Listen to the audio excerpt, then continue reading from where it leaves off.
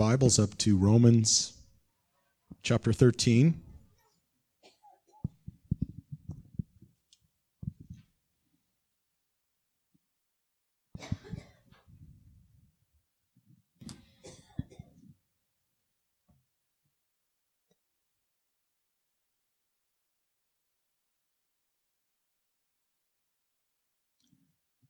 Romans 13, we're going to pick up in verse 8 today, so let's pray. Lord, we thank you for your word. Lord, we need your word more than ever, Lord, just like we need daily bread for our bodies. You said, man shall not live by bread alone, but by every word of God. And Lord, that we would be consistently taking in your word as that spiritual life. And Lord, not to neglect that, but to make it a priority in our lives, to meditate day and night on your word, to have a love and a hunger for your word, to guide us in our lives. Lord, we need light. We live in a dark world. We have a fleshly nature that works against you, Lord, and we need to be reminded how to deal with that daily. So speak to us even today as we look at these passages about loving one another, about being ready for your return. And so we just pray your Holy Spirit brings these words alive to each one in Jesus' name. Amen. Amen. So Romans 13, verse 8, owe no one anything except to love one another. For he who loves another has fulfilled the law. For the commandments, you shall not commit adultery, you shall not murder, you shall not steal, you shall not bear false witness, you shall not covet. And if there is any other commandment, are all summed up in this saying, namely, you shall love your neighbor as yourself. Love does no harm to a neighbor, therefore love is the fulfillment of the law. And do this, knowing the time, that now it is high time to awake out of sleep. For now our salvation is nearer than when we first believed. The night is far spent, the day is at hand. Therefore let us cast off the works of darkness. Let us put on the armor of light.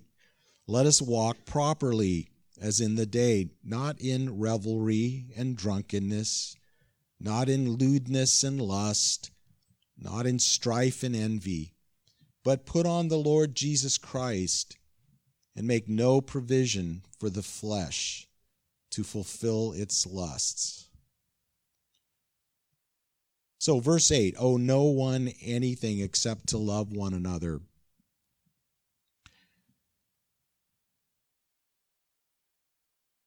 So some might look at this and say, oh, so the Bible's telling us that we're not allowed to borrow money. It says, owe no one anything. But, really that is not the sense that Paul is striving to communicate here.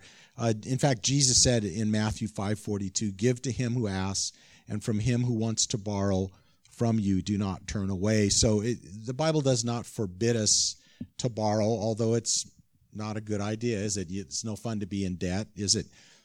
Proverbs 22:7 says, the rich rules over the poor, and the borrower is servant to the lender. So the subject here is not talking about finances. The idea here is that we owe people love. That's the point. And we can get a wrong attitude about how we interact with other people, especially in the church. And I believe that's really the context here. Of course, we're to love everybody, but really the context of these chapters, he's talking about church life and the importance of loving one another within the church, loving other believers. And we can maybe get the attitude like, well, I love my family, I love my spouse, and maybe not feel an obligation to reach out to those around us or to know what's going on in the lives of those around us.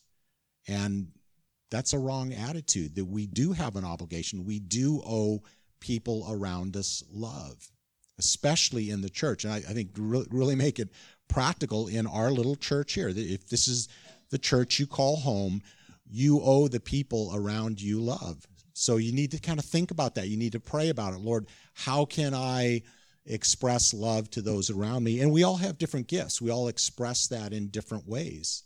Maybe your gift is giving, and you just give somebody money, and that's like blows their mind. It really ministers to them, and that's your way of expressing love, and that's totally legitimate. Or maybe your gift is mercy. You just, oh man, I feel so bad. I heard you're going through a hard time, and you just want to put your arm around them and hug them, and that's a way of expressing love. And so next week we're going to get into more talking about church life and gifts, and we talked about the gifts in Romans chapter 12.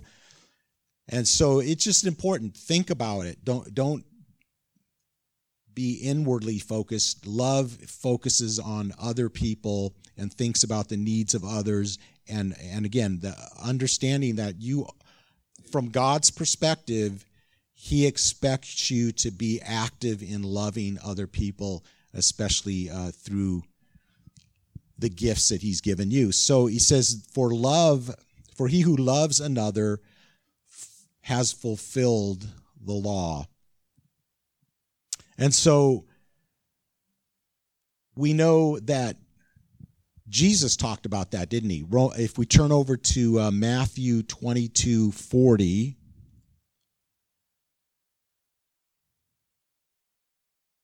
Matthew 22:40.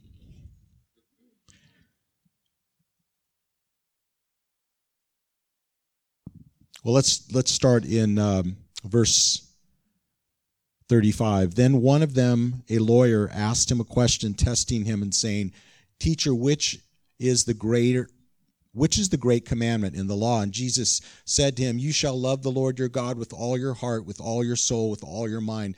This is the first and great commandment, and the second is like it. You shall love your neighbor as yourself. On these two commandments hang all the law and the prophets." So don't you love that, how the Lord can take the whole Old Testament and just summarize it in a couple words? And I love that about the Lord.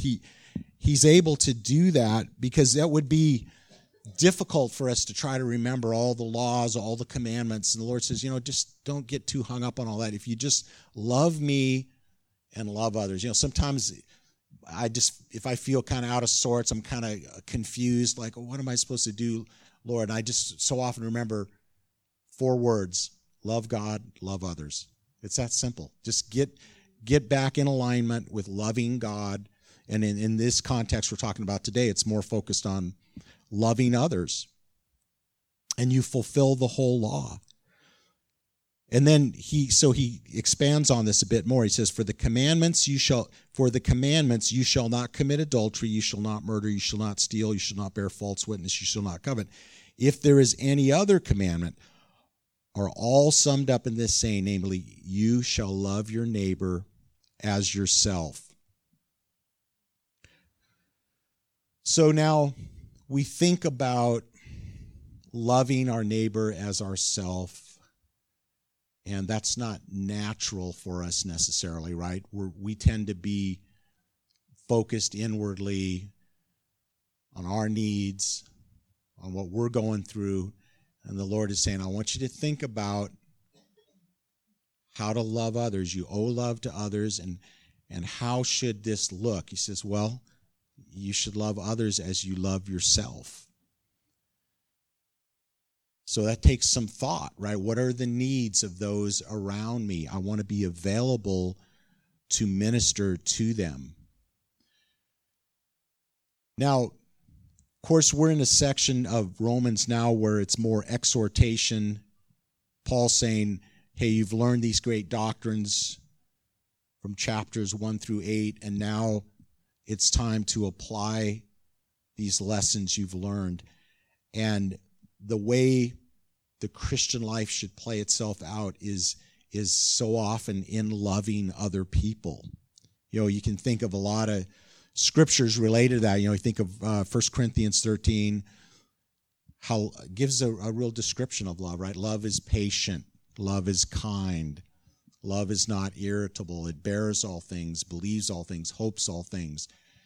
So you're patient with people. You want people to be merciful toward you, right? When you make a mistake, so you should treat other people like that. Have mercy. Don't have a critical, harsh kind of spirit toward other people.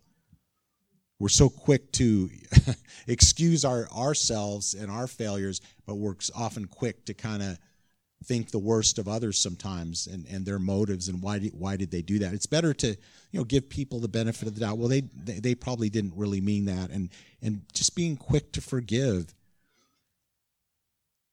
and being other oriented. There's a real fulfillment in that, isn't there? Jesus said, when you lose your life, you find your life. If it's all about being self-focused and fulfilling my needs, that's like an endless black hole. It's never filled. But when we think about, no, what can I do to minister, certainly to those closest to you and your family, but even outside that circle, Lord, what can I do to minister to others?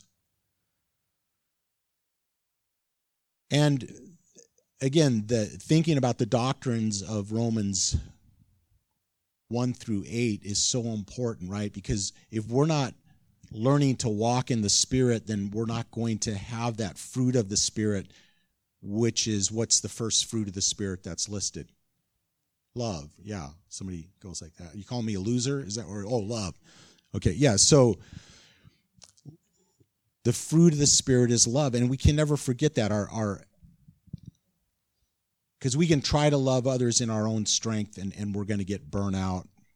We're going to get hurt. We're not going to, hey, you're not giving me back. Here, I'm loving you. You're not giving back to me what I deserve. That's not love, right? Love, the love of God just keeps giving and giving and giving and forgiving.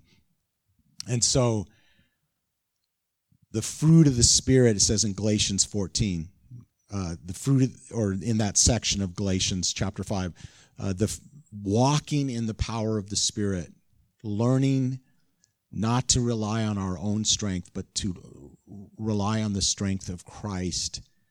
And Romans 8 talks about the same thing, that when we walk in the Spirit, we fulfill the law.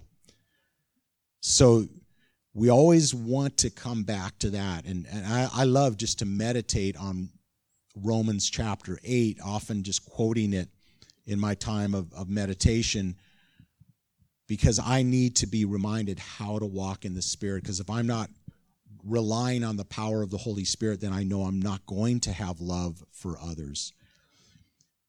So another aspect of we thinking about loving our neighbor as ourselves. Remember when they asked Jesus, well, who's my neighbor? Trying to justify themselves. And Jesus told the story of the Good Samaritan, right? Where, I'll paraphrase it, but you know the story where this man is traveling down the road and comes across this person who's been beat up by robbers and left for dead, and the self-righteous religious people just kind of pass him up, and then this Samaritan helps this guy. I mean, practically helps him. Like, okay, I'm going to clean you up, put you on my donkey, take you to a hotel, let you check in, and any other expense I'm going to pay. That's loving your neighbor as yourself. And my daughter and I were talking about that, and I know she has a real gift of mercy, so she'll see people in need, and we were kind of talking, and she was kind of expressing her heart, saying, Dad, I just don't feel like we do enough sometimes. And I said, well, I think God's just stirring your heart to look around and see those who are helping. And we kind of talked about homeless people. Well, we have a guy who our church is helping. You don't know this, some of you know it, but I wanted to share this with you guys because it's somebody we've been helping, a homeless person, and the money that you give on Sunday mornings, recently quite a bit of that money's been going to him, several $100s. And But, the Lord really put it on my heart with this individual that we are to help him. He's like that person who's been beat up by life, and man, he's in the gutter. And you can walk by him and say, well, had you not made certain choices, you wouldn't be in the position you're in, and just keep walking. Well, we've all done that. Or if you were more faithful in your church attendance, you wouldn't have ended up here. And, like the Lord is just telling me, you love this person and you help them. And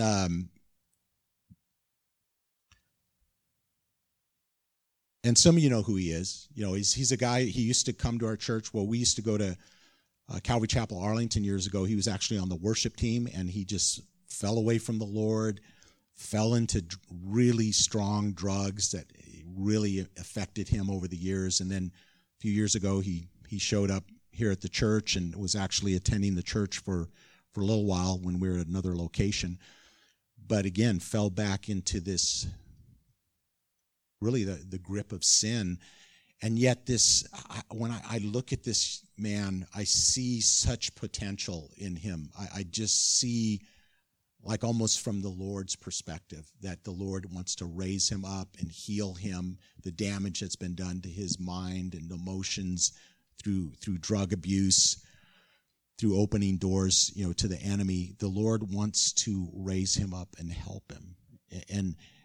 And the temptation is, I gave you that money. What happened to that money? And now you're asking for more. The Lord says, don't do that. You just need to help him. And the Lord's given us direction in terms of, me and Pastor Steve met with him and felt like the Lord really saying, you need to get yourself in a Christian shelter where you can be just saturated in the Word of God. You need to be healed. So I'm not saying you just hand people money without any sort of guidance or whatever. And so the Lord just showed us this path for this individual. And so we've helped him. Well, we were helping him to get down to Conroe, Texas, where he has 3 girls that live there, and he wants to be by them to go to the shelter. And his car's breaking down, every obstacle you could think about. But the Lord just said, keep helping him, keep helping him. I said, bro, we are with you. We are going to get you there.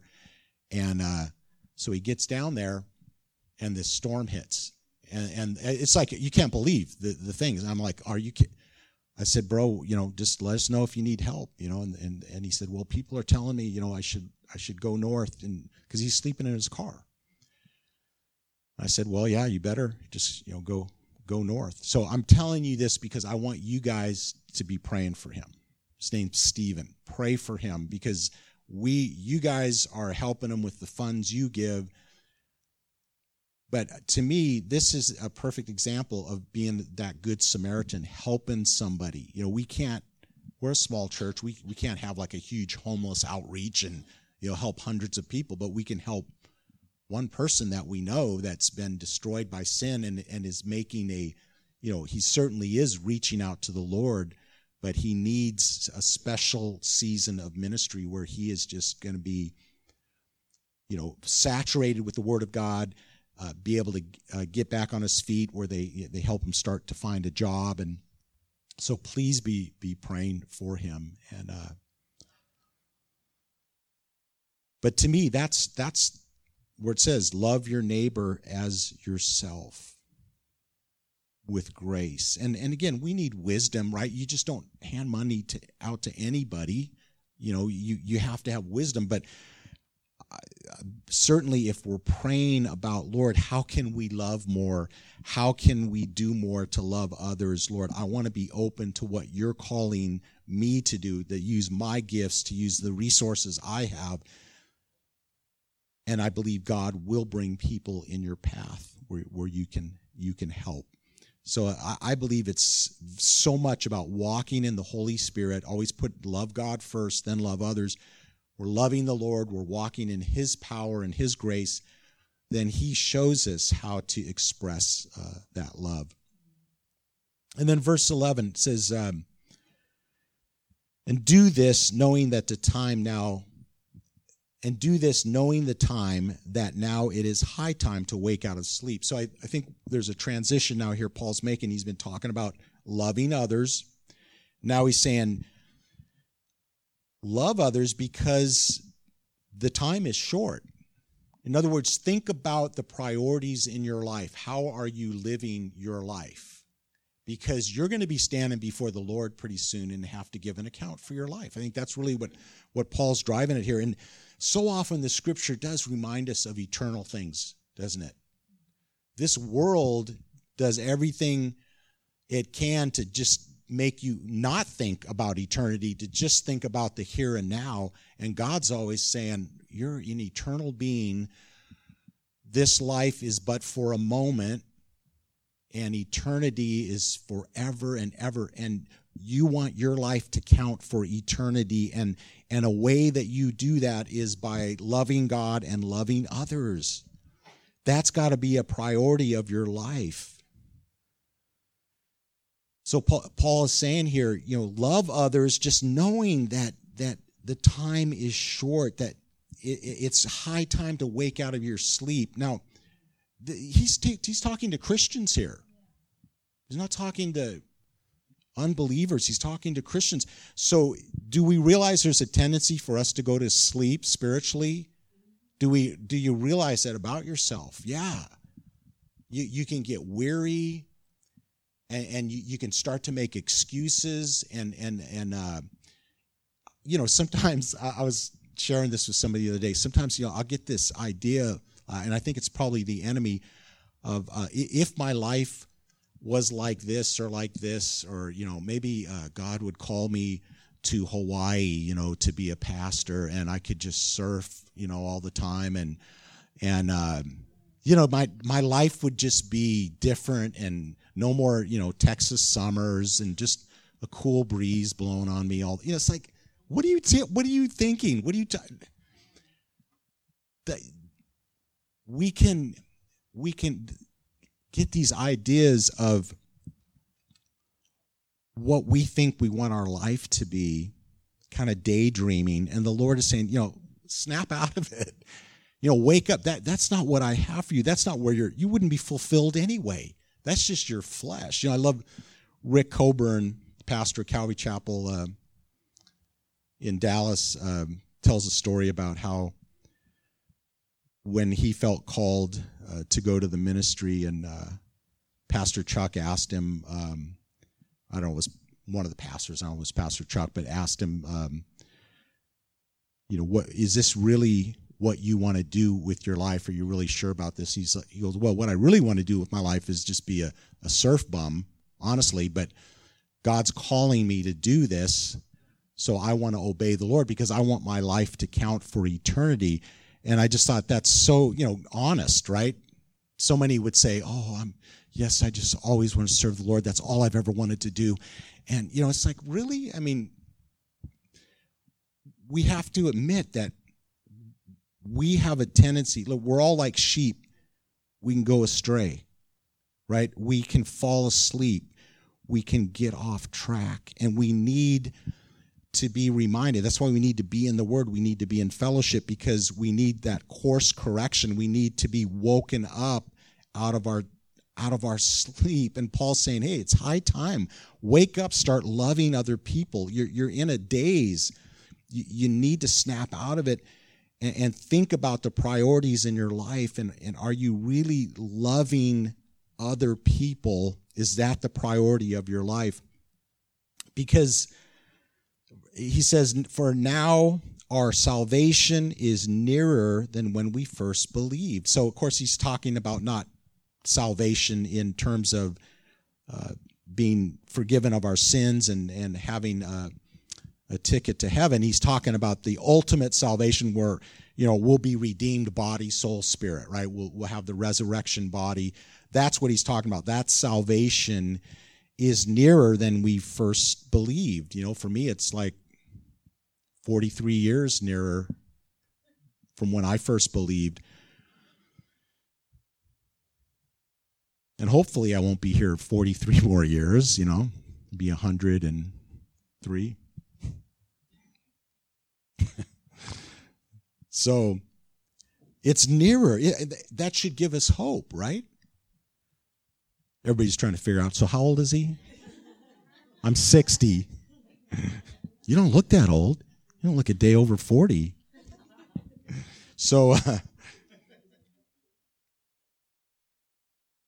but again, that's that eternal sort of viewpoint. Our salvation is nearer. Paul's saying, wake up, get busy. Yeah, it's easier to sleep. It's more comfortable to sleep. To be laying on that lounge chair on the beach. But God has something for you. He wants you to be out loving people and being busy about his work, because you're going to be standing before him pretty soon, and you're going to wish you'd been busy serving him. So verse 12, the night is far spent and the day is at hand. See, there it is. He keeps driving that home. Therefore, let us cast off the works of darkness and let us put on the armor of light. So again, with eternity in view, understand your time is short, and there's going to be things that want to attach themselves to you, works of darkness that you just have to cast off. And you have to choose to put on that armor of light. I believe that's really what Paul is driving home here. See, these things aren't automatic. You just aren't, well, I'm saved. I asked Jesus into my life, so everything's okay now, right? Well, no, you're in a battle, man. You've got to choose to put on that armor. You've got to choose to cast off the works of darkness. You got to cast something off and you got to put something on. I believe that's a daily thing, because we live in a dark world, right? And it's getting darker. It's getting further from the things of God. People are going deeper into sin, glorifying sin. We live in this dark world. We have an enemy that is trying to kill, steal, and destroy. We have a flesh that is at enmity against God that we must deal with every day. And if we're kind of on cruise control, guess what? You're not gonna be victorious. But when you've got that understanding, wow, I've got to cast off these temptations that are coming my way. They're dark. I've got to put on light. I've got to be in the Word of God. That's what I believe that armor of light is. The Word of God gives us light. Our relationship with Jesus Christ gives us light. Jesus said, I am the light of the world, right? So you're just focused on Christ. You're letting him pour light into your life, and you're not toying with sin. See, when we begin to see this thing in our life that this is dark, I'm going to be proactive. I'm going to cast this off. I'm not going to be passive and just let things into my life that are works of darkness. If you knew today was your last day on earth, right, wouldn't you be pretty diligent about casting off darkness and focusing on the light? If you knew, like tonight at 8 o'clock, you're going to be standing before the Lord, you would live your life differently today. I think we wouldn't be as casual about allowing certain thoughts, certain things into our lives. We would say, no, I'm going to be standing before the Lord in a few hours. I'm going to focus on the things of God so I can hear, well done, good and faithful servant. Well, let's live every day like that. Verse 13, let us walk properly as in the day, not in revelry and drunkenness. So we see kind of these three separate groups of words that Paul is giving us more definition in terms of what are these works of darkness. So they're revelry and drunkenness, lewdness and lust, strife and envy.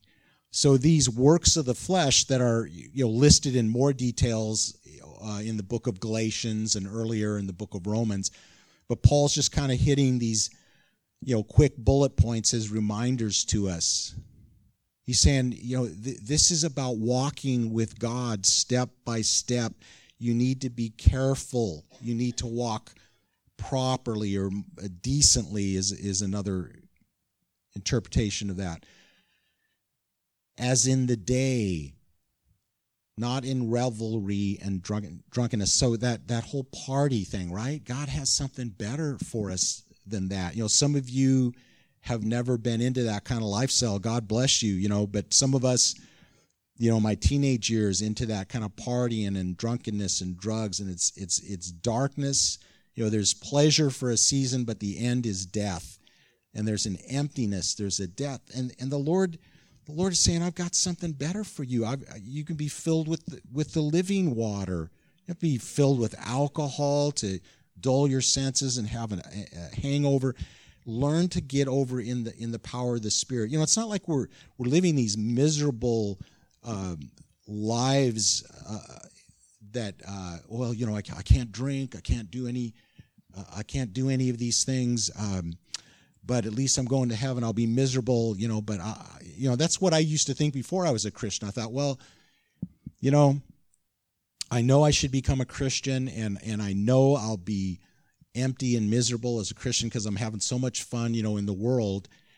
That's what I thought. But I can kind of come to this conclusion, like, well, at least I'll go to heaven. So I gave my life to the Lord, and then once I stepped over the line into the kingdom of God, I realized, wait a minute, this is awesome. I'm not empty. I'm not miserable. There's a joy that far exceeds, trying to chase down the next high. It is miserable. To just be able to learn to walk in the Spirit and the love, the joy, the peace, the power that God has for us. And these are just counterfeits, the drunkenness, the partiness. And then he says, don't walk in lewdness and lust. These are things, the whole sexual area. Man, we're given so many warnings in Scripture, aren't we? So many warnings. Yeah, I'll think about stories in the Old Testament that were warned time after time. In Proverbs, warning the young man about the seductress woman that's going to come across his path, and he says the young guy who he's like. He just gives in and goes with her and follows this woman. He's like an ox being led to the slaughter, and the Lord says, I understand, you're going to get this little thrill, but is it really worth it? Because her steps lead to the grave. That's really where you're headed. You're thinking in your mind, oh, this can be a good time. Yeah, but there's a grave right on the other side of that. It's death. It's destruction. I think about Samson, read about his life, how he was so obsessed with sex, obsessed with himself and his desire. God is a creator of sex, but he says it's got to be done in his way and in the context of marriage. And this will destroy your life. Look what happened to Samson. You think about David, if he should have been in the battle, and he was, looking off his balcony at this naked woman, and allowing himself to become tempted, and he fell into this sin that really affected his life. So we need to think about this, our thought life, and so notice these things are so much about self-fulfillment out of God's order, and God's saying, I've got something better for you. Don't get caught up in these things. And then he says strife and envy. See, if there's strife in your life, there's anger, you're looking at other people and you're envious, you're not content with who God has made you, how God has made you, who he's made you, the giftings he's given you. You don't need to be envious of other people. You need to discover God's will for your life, and there's incredible contentment in that. There is. God made you the way he made you for a reason. You just have to discover that and walk in his gifts, quit looking at others and being envious. And then again, often when we're trying to lead our lives instead of letting the Lord lead our life, there is strife. You're fighting, you're angry, you're kicking against God's will. And so you find strife and envy, you find lewdness and lust, revelry and drunkenness. These things, the Lord's saying, think about eternity. Think about, you're going to stand before me pretty soon. Think about the priority of your life. And again, these are words to Christians. And then he says, verse 14, but put on the Lord Jesus Christ and make no provision for the flesh to fulfill its lusts. So there's that picture again of, putting off something and putting on. And what does it mean to put on the Lord Jesus Christ? Well, I believe that means our relationship with him and receiving from him. Again, it's not an automatic thing. You have to intentionally say, Lord, here I am this morning. I receive your righteousness, Lord Jesus, to do my devotion this morning. I receive your life, your strength, because of what you did on the cross, Lord. All that you are is mine by faith. It's Romans 1-8 is what he's saying in a capsule. He's saying you need to take all of that you learned, and you guys should know Romans 1-8 pretty well. You guys have been going to the church here a while because we've been challenging you with the Romans Revolution. Read that one chapter every day until you know that chapter, and then let the Holy Spirit begin to inspire you to apply it. But it's about understanding we're sinners. He's the Savior who died on the cross, rose again. So his death is my death. That's power over my sinful flesh. His resurrection is my resurrection. That's power to live righteously for God. But it's all in the person of Jesus Christ. It's not just about, your sins have been forgiven by what Jesus did on the cross. Now just go try to be a good person. You can't be a good person in yourself, even as a forgiven Christian. It's a daily reckoning yourself dead to sin and alive to God. It's a daily understanding that my flesh is at enmity against God. I'm not looking to self to live this Christian life. I'm looking to the Lord Jesus Christ. I'm putting on the Lord Jesus Christ. And I'm making no provision for the flesh. So, if you're struggling with alcohol and you got, a six-pack in your refrigerator, you're like, well, I'm not going to touch it. But you're kind of making provision for yourself, right? You're making it kind of easy for yourself to give into the temptation. So we want to be careful how we live our lives. You're struggling with pornography. Is it good for you to have, access to pornography so easily? You might want to think about how you can put up, guards around yourself so that you don't so quickly, so easily fall into sin. So he's talking to Christians. Don't make provision for the flesh to fulfill its lusts. Your flesh as a Christian has wrong desires. And we have to be realistic about that and deal with that on a daily basis. So let's pray. Lord, we thank you for your word and these warnings and these encouragements. Lord, that we would have a priority of loving others, giving of ourselves to others. And then, Lord, remembering that the time is short, and that if we've gone asleep spiritually, that we would awake out of that sleep, Lord, and begin to love others.